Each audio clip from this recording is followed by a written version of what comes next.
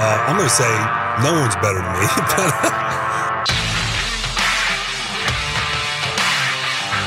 We're not nameless, we're not faceless, we were born for greatness.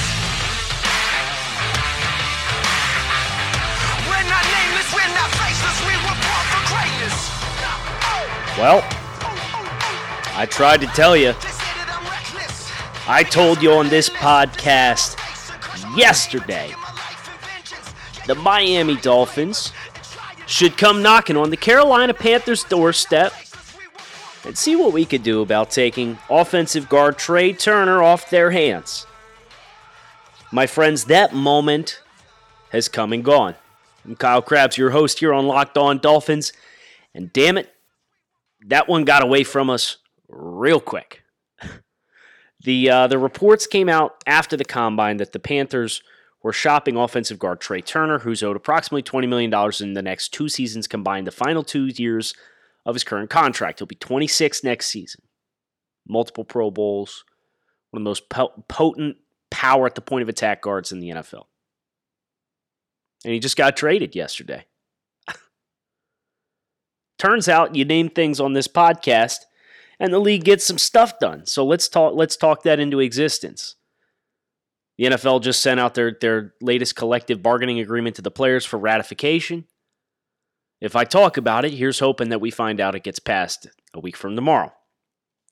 But on the subject of the Carolina Panthers and Trai Turner, this one hurts because on the surface level, and I say on the surface level because this almost feels too good to be true for the Chargers.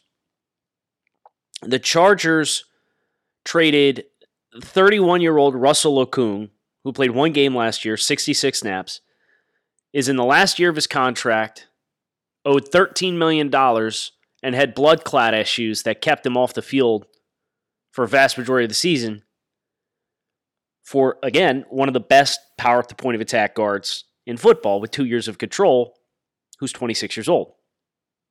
How'd the Chargers do this? Not only how did the Chargers do this, but how did the Dolphins not get in on the action here? Which makes me feel like at the surface, this is only the tip of the iceberg. Spoke with my colleague at the Draft Network, Joe Marino. We do Draft Dudes podcast together here on the Locked On Network, and Joe also does Locked On Bills. And he reminded me last night when we were talking about this deal, and I was writing up a response to it for the draftnetwork.com.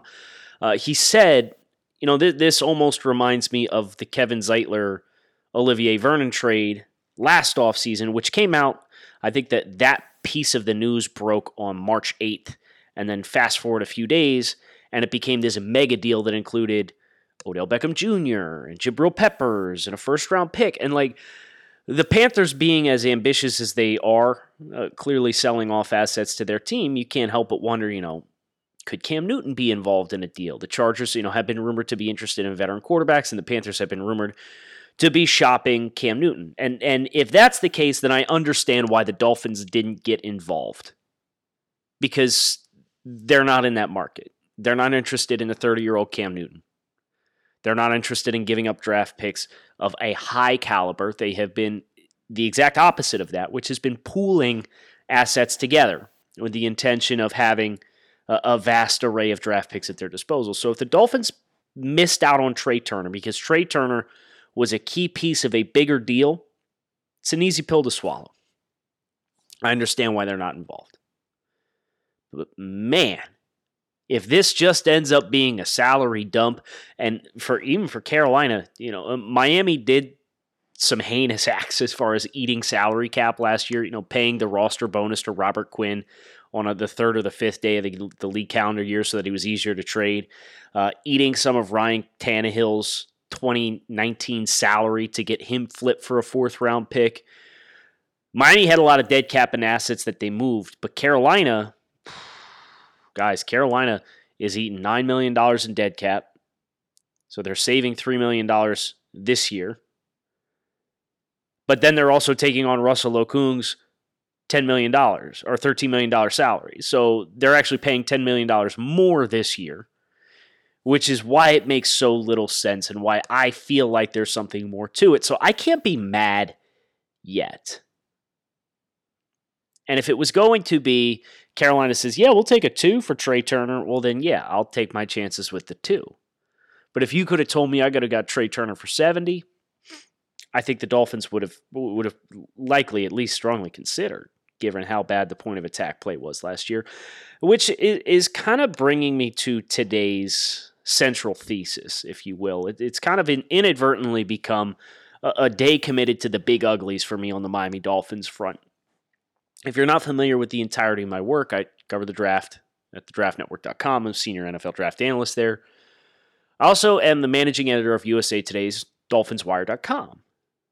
Write about the Dolphins every day. Not a bad gig. Just like talking about the Dolphins every day. Not a bad gig. But everything that I wrote today for Dolphins Wire ended up being bits and pieces relating to the offensive line. You know, we wrote about the Trey Turner trade, talked about some free agents the Dolphins would be wise to kick the tires on, some guys that they would be wise to avoid kicking the tires on. Even had one of my followers on Twitter reach out and say, hey, what do you think about this player? So that's kind of what I want to talk about today. We'll talk about a little bit of college prospects, specifically day 2 prospects, which if you're not super familiar with the draft, that's second and third rounds of the draft. You know, that's your expectation. And that day is to still get starters on your team. You get outside the second day and you get outside the top 100 picks. My general philosophy is you're probably going to find really good role players. You may find some red flag players that have dropped in the draft that could be starters for you, developmental players who could be starters in the long run for you. But by and large, your first, second, third rounds, those are the areas of the draft where you're expecting to get starters early on in their pro careers. But first, Philadelphia Eagles. 2 offensive tackles of note here for the Philadelphia Eagles, one of them being Jason Peters. The news broke this morning by Mike Garafolo that the Philadelphia Eagles had agreed to allow Jason Peters to hit the free agent market after 11 seasons with the team. Eagles, of course, traded for Peters from the Buffalo Bills. He's going on to have what's going to undoubtedly be a Hall of Fame career at some point. But Jason Peters will hit the open market. And there's some people out there that I greatly respect, including Brandon Thorne, who is one who mentioned the Dolphins as a team who should be in on attacking getting Jason Peters on their roster. And I have very conflicted thoughts on it. Because Jason Peters, he's a Hall of Fame player. He's seen some stuff. Let's just call it that. Right? He's been in the league longer than 2/3 of my lifetime, effectively. He's been in the NFL.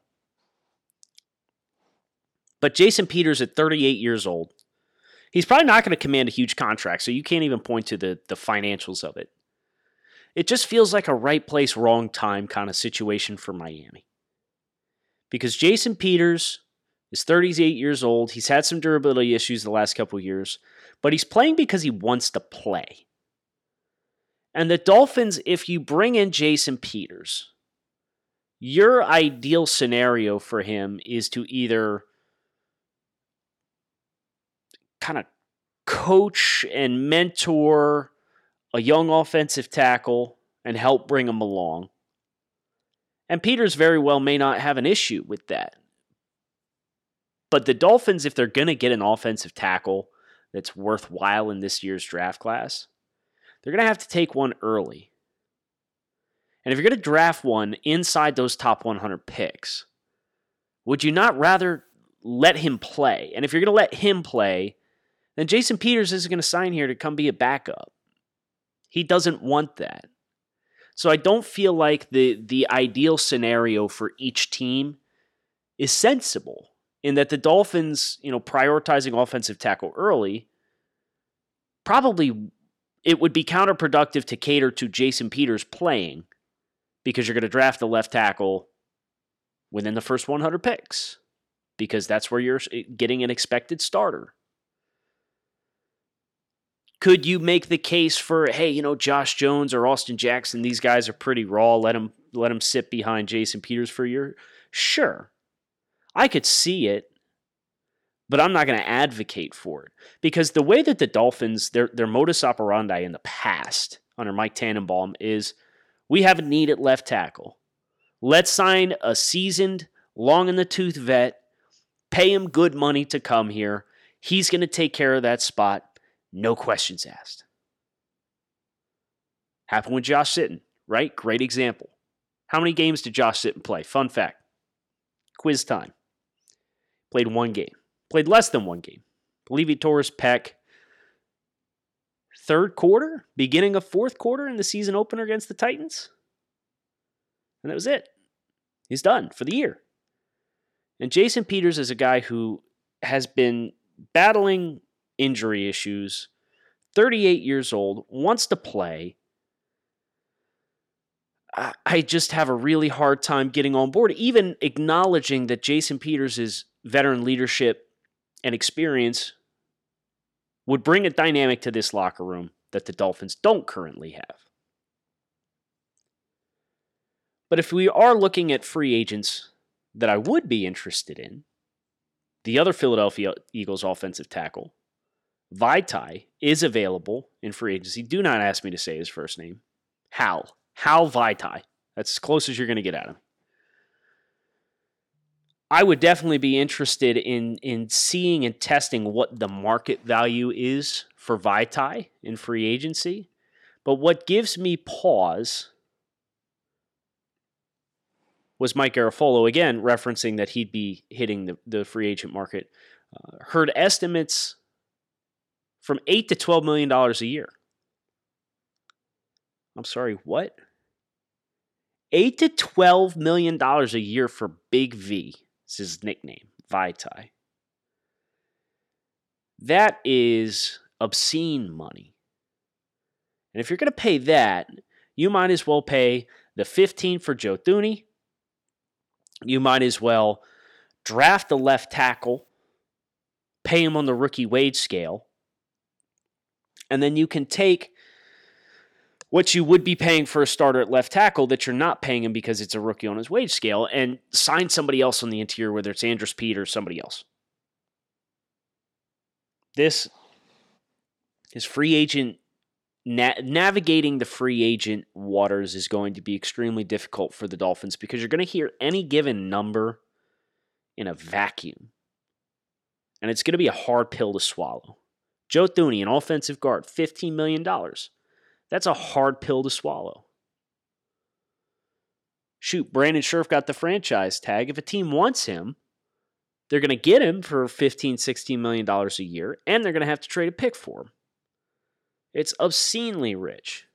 And if Big V at offensive tackle is getting 8 to 12 mil, I shudder to think what some of these other guys are going to get. I shudder to think what Andrus Peat, who is one of my preferred targets along the offensive line, because he's not considered the blue chip tier, right? The Joe Thuney, Brandon Scherff.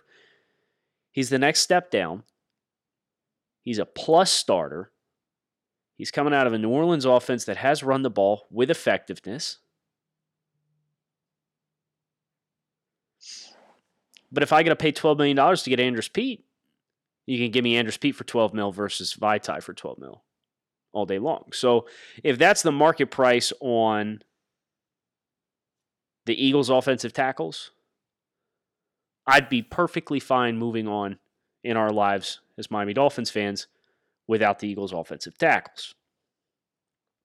An interesting name that did arise, this one coming from Adam Schefter of ESPN for the Miami Dolphins on their offensive interior, Ronald Leary, formerly of the Dallas Cowboys, now the Denver Broncos. Schefter tweeted last night, Denver not expected to pick up the contract option on guard Ronald Leary per source. He will become a free agent on March 18th.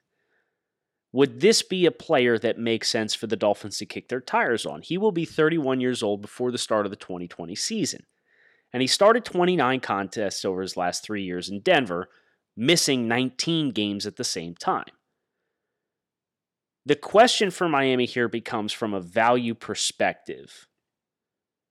How sensible can a contract be? How sensible, and if you see a player in Ron Leary, who again, a valuable reset the point of attack, plus player in the run game. If you can get him for under this market value of 8 to 12 that we're talking about for Vaitai, it's different positions. Ronald Leary plays guard, Vaitai plays offensive tackle. But if you can get Ronald Leary for $5 or $6 million a year, sign me up. Even at 31 years old, even with the durability questions, because again, it all comes down to Miami investing and not just addressing needs on their roster. If you've missed me reference this in the past, addressing needs is signing a player and assuming that that's taken care of. Signing Jason Peters to play left tackle in 2020. Signing Josh Sitton to play left guard in 2018. And then what happens when these players get hurt? Signing Ronald Leary to play right guard in 2020. What happens when that player gets hurt? And you have the same sorry depth behind those players. Improving your starter doesn't necessarily improve your depth. You have to overhaul the entire unit. And if that is, which has been addressed by some of the Dolphins beat, that is part of the blueprint for this offseason, then sure. If you can get Ronald Leary for cheap, go ahead and bring him into the picture. Because it won't hurt you to have veterans on your roster. Especially at the interior, where I don't foresee Miami having to take a player early. If you do, it's at center. And that's the difference between Ronald Leary for me and Jason Peters on the outside. Never mind the fact that Jason Peters is 38. A lot of the prospects on the interior offensive line this year, even the good ones, are going to be developmental players. They're not going to be plug-and-play starters. And you saw what the cost of that was with Michael Dieter playing this past year, who I didn't think he'd be as big of a developmental player as he ended up being, but at the same time, Michael Dieter's playing with a turnstile that's different every week at left tackle. And Daniel Kilgore on his right, who doesn't have the functional strength to hold an anchor at the line of scrimmage. So Dieter is supposed to be the staple, and he's the least experienced player. And he's converting from, playing guard and center and tackle all throughout his career at Wisconsin. So that gets messy. So it might feel like I'm talking out of both sides of my mouth here, but the best interior offensive lineman prospects in this year's draft: Cesar Ruiz, plays center. Lloyd Cushenberry, plays center. Matt Hennessy, plays center. Robert Hunt played offensive tackle last year for Louisiana. He's going to have to convert to guard. Nick Harris, next in line. He's a center. The only player in the top 100 of the Draft Network, which again I'm a big part of the rankings over there, have my own respective big board as well. The only guy in the top 100 for interior offensive linemen who played guard last year is Jonah Jackson from Ohio State. And that makes the big difference as far as why I'm receptive to, let's sign Ron Leary. Versus, no, I don't want Jason Peters. Because Jason Peters plays the position where you're going to expect a guy to come in and start. Whether it's Wills, Worst, Becton, Thomas, Niang, Josh Jones, Prince Tegawenahu, Austin Jackson. These are all top 75 prospects in this year's draft. You take one of them, you want to get them on the field, and you want to work with them, and you want to coach through it. You want to let this player fail forward. Whereas the interior offensive line, there's probably you're either drafting a center or you're not getting good value inside the top 100 picks. So if you want to draft a Damian Lewis from LSU in the 4th round and pair him behind Ronald Leary, that from a valuation and a plan of progression and succession plan makes more sense to me. So if I'm going to stick flags in the ground here, I'm going to say, yes, let's get some veteran interior offensive linemen on the cheap, if we can. And at offensive tackle, the only way I want to sign an offensive tackle is if that guy's going to be your starter in the long term. The Jack Conklins of the world. Maybe Andrus Peat could play offensive tackle. I don't know. He played offensive tackle at Stanford. He has the length to do it, but he also has years and years of experience now at offensive guard at the NFL level. So as long as they have a plan that involves a number of new bodies, I think that's the most essential piece of it. But I want to let the players that I'm going to attack and draft at offensive tackle, I want to let those guys play and develop. Because you're probably going to be redshirting your quarterback no matter what, whether it's Jordan Love, Justin Herbert, or Tua Tagovailoa. You got Ryan Fitzpatrick back. You're going to use him. The dude took a beating last year and came back every single time. So let a talented young offensive tackle learn on the job. Your early picks on the interior, they're probably going to be centers. Unless you draft Jonah Jackson. But you can't go into the draft with the expectation of, yeah, I'm going to get this one guy. Because that is the most risky play that you could possibly make. We'll be right back after this brief pause for sponsor identification. We're going to bring this thing home on Thursday, March 5th, episode of Locked On Dolphins. And we're back. And to bring this show to a close, I do want to talk about a couple NFL draft prospects, my favorite thing in the world to do, and specifically, again, sticking with the theme of the big uglies up front, the offensive linemen. I want to talk about some of these center prospects because I think the Dolphins getting some new glue in the middle of this line is an important thing for them to do this offseason. I think it's necessary for the stability of the entire line. It's going to make both guards better, having better play at center, with all due respect to Daniel Kilgore. He's a well-respected team leader and a seasoned vet, but I don't think his level of play justifies keeping him in that starting role. Ideally, he's a backup. If the Dolphins wanted to just cut ties with his contract, they could do so with no dead cap space. I wouldn't be adverse to it, but I think the team would definitely need to make sure that they lock in a replacement first. Let's not be hasty here and make moves prematurely.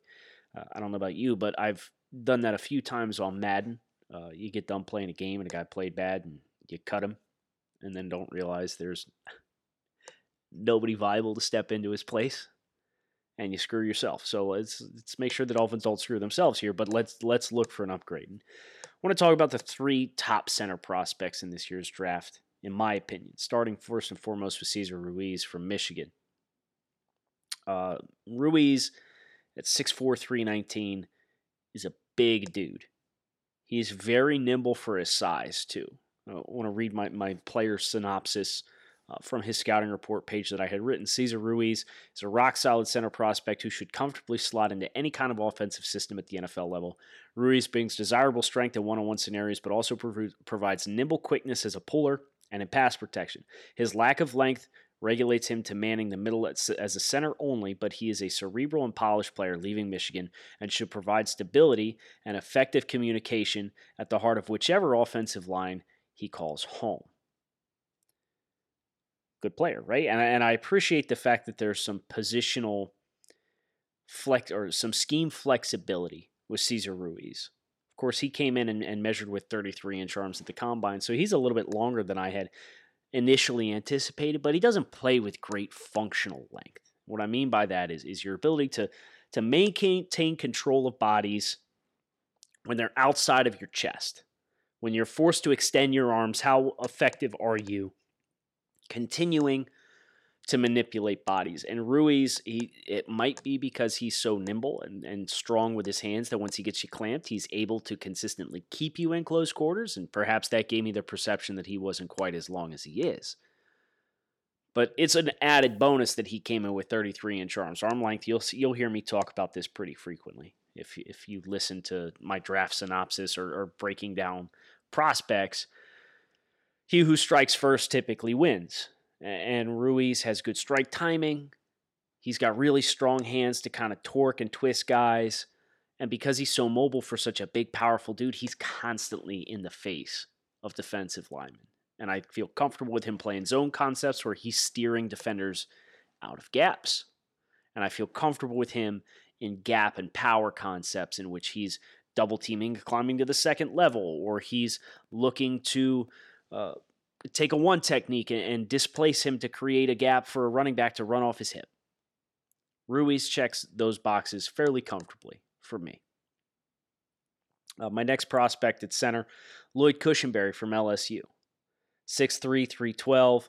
Another big dude. He has plus 34 inch arms. So when you're talking length, this is about as long as you get at center. Typically, these guys are playing further outside where they can use that length to really steepen angles. Lloyd Cushenberry projects as an NFL starter with tremendous body control, hip mobility, short area quickness, and pairs it with a high level of football intelligence. There's currently lapses in his hand placement and footwork at first contact, but once he's ironed out there, he figures to be an effective starter in just about any offensive system. He meets functional strength thresholds and effectively counters upfield attacks for makeout defenders. He's not quite the athlete that Cesar Ruiz is. He's fluid, but because he's longer, he's almost less effective on the interior. I would comfortably rate Ruiz a better prospect at this point in time than Cushenberry. I think Cushenberry's a more attractive fit in a pure gap power type system. He can play zone systems, and he can do well there. And because he has length, he could steer guys really effectively. But I do think that Cushenberry, because he's longer, and you've got that A-gap defender so frequently lined up right in your face, when you have to snap and you can only stun punch with one hand, I think that first contact that I mentioned with him is an area that is a bit of a sore spot and will provide a little bit more of a developmental curve. So that puts him behind Cesar Ruiz for me, but I still think he's a fairly scheme-diverse prospect. Matt Hennessy is the last one of my top three. 6'4", 302. So think more along the lines of like a Garrett Bradbury who went at 18 last year in Minnesota. Not that highly coveted as a prospect, but that style of play, very much zone type of blocking concepts. He's a space blocker. He does really well when he's tasked with working across the face of guys laterally, outside zones. That's where he thrives. Where I get apprehensive for Hennessy is I don't think from a functional strength and power at the point of attack perspective, I don't think he's a tone setter, and it seems like that's the direction Miami wants to go. I could be wrong, but I think he's much more of an outside zone like a San Francisco 49ers, Minnesota Vikings. Those types of running concepts are where he'll thrive best. Miami, how much of that they implement versus the straight downhill, that's yet to be determined. But you look at the track record of Chan Gailey and some of the offensive linemen and the style of rushing attack that he has implemented over the course of his last several stops, there's more of the downhill, and then you get one-cut slashers and a little bit less of the steer, pure zone. So Hennessy is for me, I think, a little bit more scheme-specific. Not to say the Dolphins can't go that direction with it ultimately, but if you were going to ask me, we want to get a new glue piece on the inside of our offensive line, you're talking Cesar Ruiz or Lloyd Cushenberry are my two most comfortable projections there. I think Cesar Ruiz, you might have to take him at 26, being completely honest. You got Seattle that you got to worry about. You got the Patriots at 23. The Seattle Seahawks are 27. There's going to be some landmines to navigate if Cesar Ruiz is going to be there on the board at 39, which is a risky proposition for the Dolphins to take. And Lloyd Cushenberry, he'll definitely, in my opinion, be there at 39. Is he there at 56? Again, can't guarantee it. If he is, feels like a no-brainer pick. But you've got a lot of teams that need interior offensive line, and with Cushenberry's length and some of the first strike issues, he might be better suited for some teams kicking to guard. I think he's got that capability in his game. So the Dolphins are going to have a pretty difficult, if they want to secure that box, they can't afford to wait all that long. And if it gets outside of that, then you're talking about guys, whether it's Washington's Nick Harris is a good example of a player like that. Tyler Biadasz from Wisconsin has had a big drop-off on his tape this year. He's got a shoulder labrum issue that prevented him from working out the combine. He had hip surgery last year, so there's some concerning medical trends there. That's about it for, potential top 150 picks at center. So if the Dolphins aren't going to get one in free agency, they're going to have to strike it early.